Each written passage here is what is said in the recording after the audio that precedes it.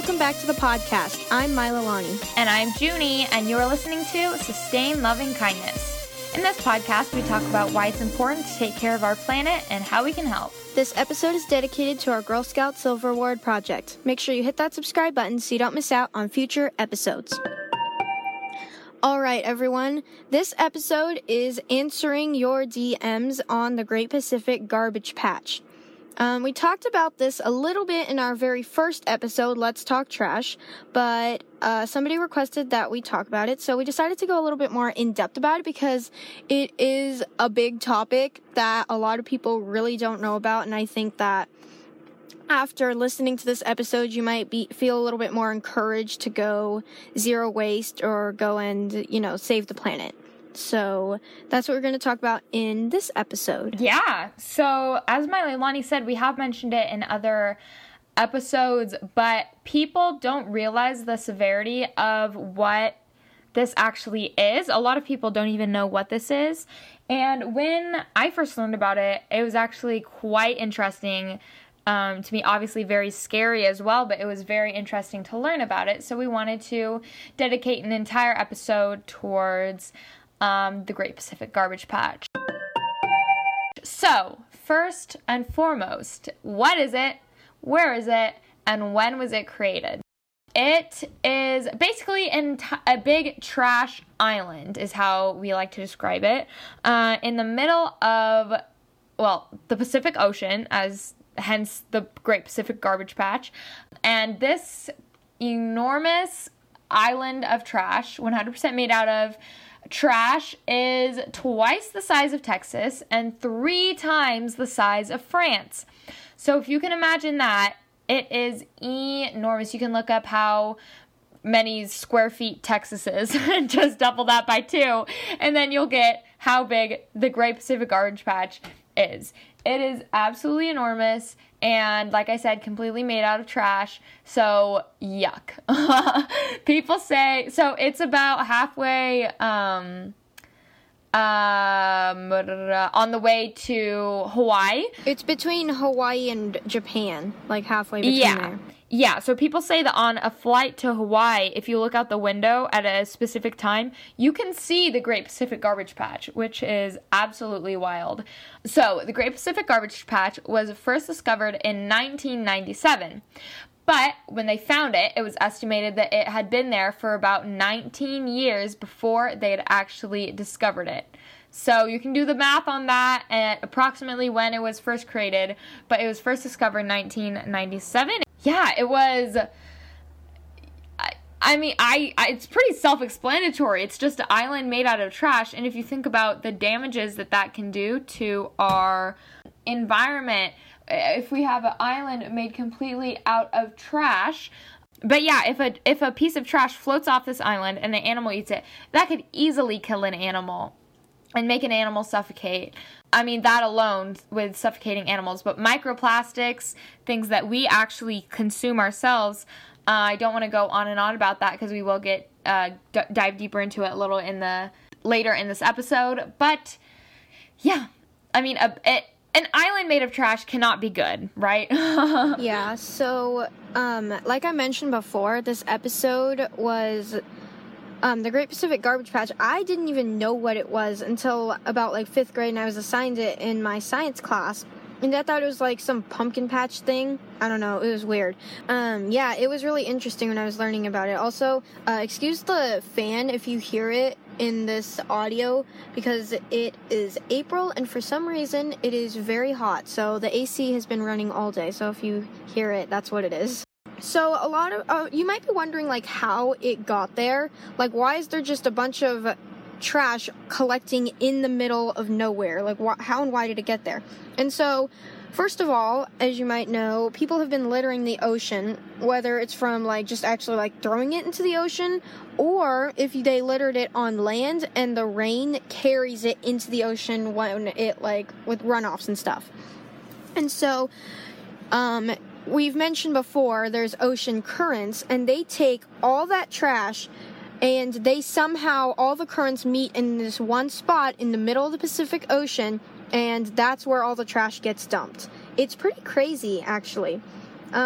And the specific currents that contribute to it is the Kuroshio Current, the California Current, North Equatorial Current, and Equatorial Countercurrent. Those are the huge ones, and if you've seen like Finding Nemo or Finding Dory and remember them going through those big currents, it's those types of currents that carry all that trash into the middle of the ocean, and it's pretty sad. And like an iceberg, you can see most of it above the water, or no, you can see a lot of it over the water, but most of it is underwater, just like an iceberg. So, going on to the next part is, why is it a super big issue? Like, okay, all this trash collecting in the ocean, we don't have to worry about landfills anymore. No, that's not what it is. Like Junie mentioned, if an animal eats it, it can kill it. It also can destroy the coral reefs. It blocks out the sun, so anything living under that can't get to the surface. It can capture a bunch of animals and fish and threaten their lives. Like, they can get tangled in fishing line, and then fish can also mistake tiny little plastic pieces as food and eat it. And I don't know if I mentioned this before, I think I have, but there was this fish that ate so much plastic, and this fisherman took the fish, cut it open, and literally all that was inside it was trash. It was really sad. And it also can wash ashore a lot of beaches. If it's carried back by those currents, it can wash ashore a beach such as the Midway Atoll, which is right in between Japan and Hawaii. And if you go and visit that, like, it's not pretty at all because there's just a bunch of trash all over that beach from who knows where, and like, it's really crazy. And a lot of that stuff, we don't even know when it could have come from. Because, for example, like I mentioned on Instagram yesterday with our diaper swap, diapers last 500 years. So your mom and dad's diapers are still intact in a landfill somewhere if they use disposable diapers.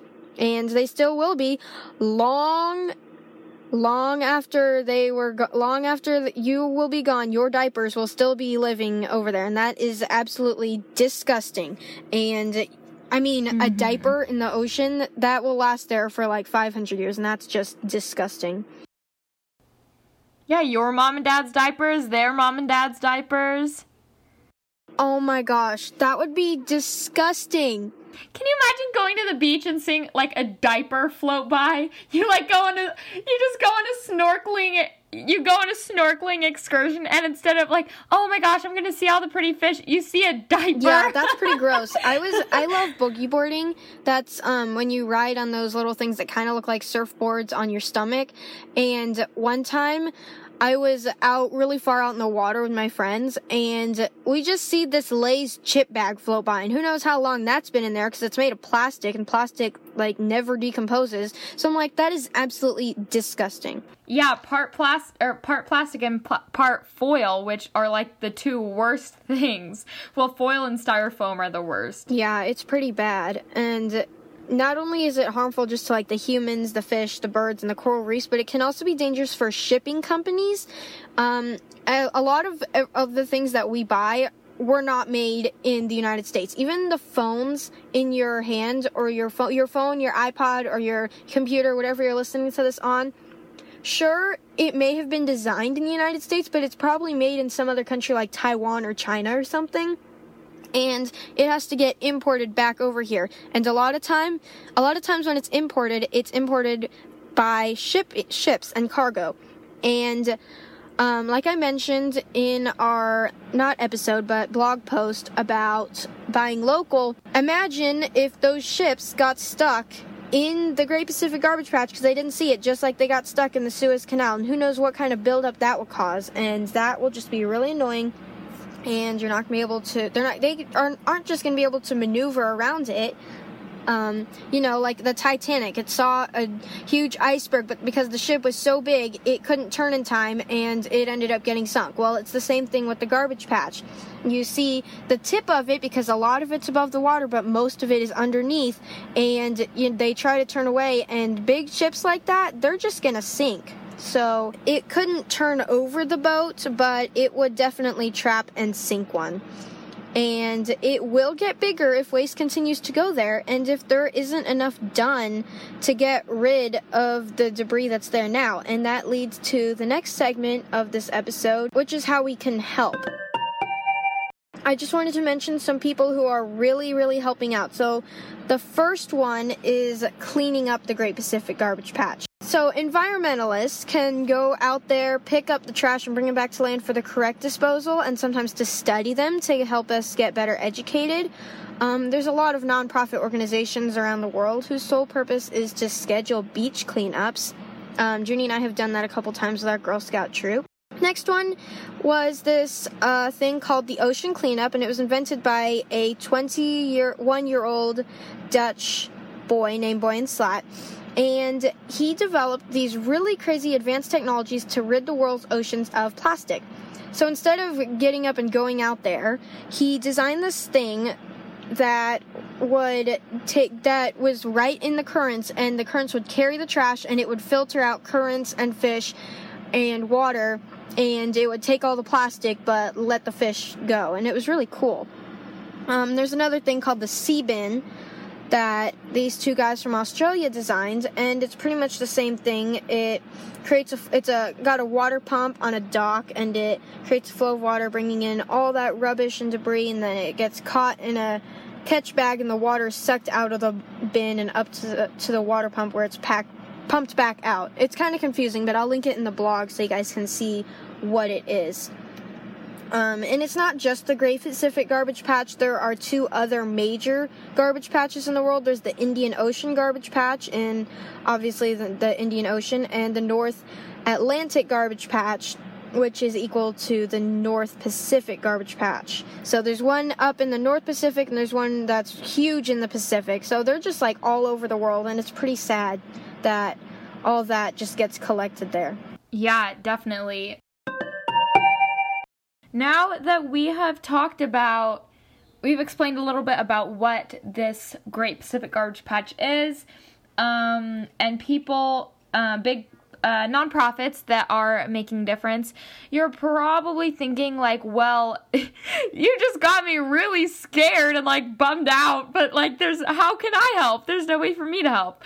And that's kind of what I was thinking when I first learned about it. I was feeling very down and very sad, like, well, this horrible thing is happening, but I can't afford to go to the Pacific Garbage Patch and clean it up, or I can't afford to, donate a bunch of money to these nonprofit charities and to help them clean up the garbage patch. So I, since then, have learned a couple different things that you can do to help this garbage patch.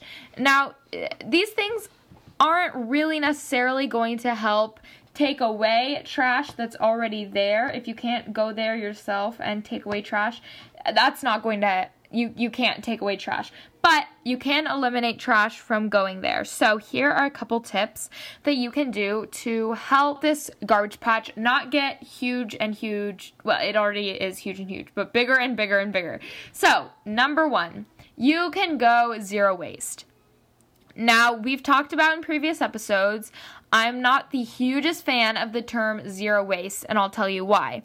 Zero waste is very stressful. It's a very stressful term.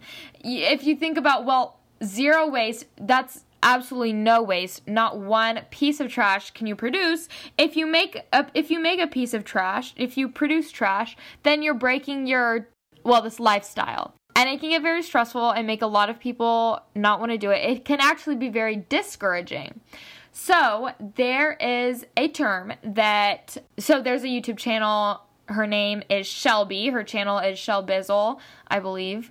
Anyway, she is a eco-friendly, a zero waster on YouTube. And I have seen a couple of her videos, and she uses the term eco-minimalism. So if that is a term that helps you transition to this lifestyle or is more encouraging to you than zero waste, go for it. Eco-minimalism is also a very good term. But really just doing everything you can to just doing your best. I still use the term zero waste. We will still use that term a lot.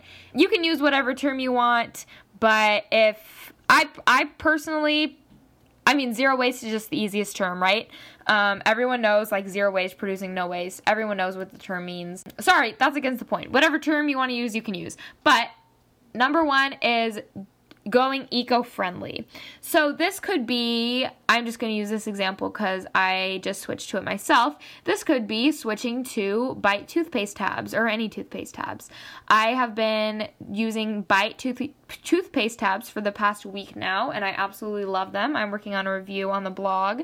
That in itself is eliminating a lot of plastic toothpaste tabs.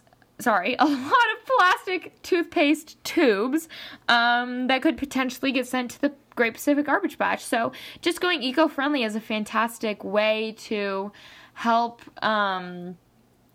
reduce the amount of trash getting collected in the Great Pacific Garbage Patch. Another thing that you can do is make sure that if you do make trash, which is totally fine, no one's perfect, make sure it's getting disposed of correctly. This is a huge thing to do. Make sure that your trash is getting disposed of correctly. Now, unfortunately, a lot of times this is not as simple as throwing this in the trash can, throwing this in the recycling can, and letting the trash man pick it up and hope for the best. A lot of times this means you will have to put a lot of work in yourself. For one, composting. Food scraps should not be thrown away. They should be composted. And we have a video about that too. And again, working on a blog post about that coming hopefully within the next couple weeks. But food scraps on its own, a lot of people don't realize how much food they're actually wasting. So just composting is a fantastic way. You can recycle your paper yourself and make new paper out of it. I can do a post about this if you guys would like. You can DM us at Sustain Living Kindness Podcast on Instagram if you would like to hear about how to make your own paper out of old paper. So yeah, just make sure that your trash is getting disposed of correctly, because otherwise, think about it. The trash trucks don't have a closed lid, obviously, because they have to be able to dump trash cans into it. So a wind comes and a piece of trash flows out, goes into the ocean. Bajam! It's in the ocean. Just like that. And then it's an annoying topic, because you would hope that if you spent all the time sorting out your trash and your cycling, rinsing out your cycling, you'd hope that it would get disposed of correctly, but 99% of the time, it does not get disposed of correctly. So just take that extra step. Make sure that you're disposing of your things correctly. If you wear contacts, do the I don't know how to pronounce it. You can check out my blog post on sustainable ways to see. But make sure you are recycling your contacts through a contact recycling program. Otherwise, they will not get recycled. They just won't. They're too small to fit through the recycling machine, and they will just end up in landfill or an ocean. So, yeah, those are the main two things. Try to go eco-friendly and make sure that your trash is getting disposed of correctly. Yes, and the last thing, of course, is always spreading the word, because how else are people going to hear about it if you just keep it to yourself? So you can always, like we've said before, go on Instagram or Twitter, whatever social media platform you use the most, and just, you can repost our stuff. Just make sure you tag us, and we'll give you a shout out if you want. And you can always create your own thing. Just let people know what's out there. And that's why we're doing this podcast, is to spread the word. And then lastly, if there is a documentary that you want to watch about it, go and watch Plastic Paradise. I know I've said it a couple times, but it is a very, very good documentary to watch if you want to hear all about the Great Pacific Garbage Patch. I highly recommend it. They talk all about it. They talk about cleaning it up, and they even talk about the fact that a lot of people don't even want to help because they're not educated correctly about it. So we hope that this episode answered your questions. If there's anything else, you are always able to message us on Instagram, and you can also send in a voice message if you have any questions. Send in a DM if you have any ideas for an episode.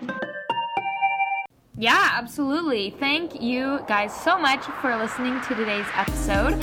We hope you enjoyed it and learned a little something new. Subscribe to stay tuned. We post new episodes every Friday and have a plethora of interesting content planned for you guys in the near future. When you aren't listening to our podcast, feel free to give us a follow on Instagram at Sustain Loving Kindness Podcast. And there you can find our Linktree site with all of our links, whether it's to our website or our Pinterest page, or even a place to send in a voice message. If there's anything you want to hear about in our podcast, send in a voice message or give us a DM on Instagram. We love each and every one of you guys so much. Have a wonderful day, and we cannot wait to see you guys back next episode. Bye. Bye.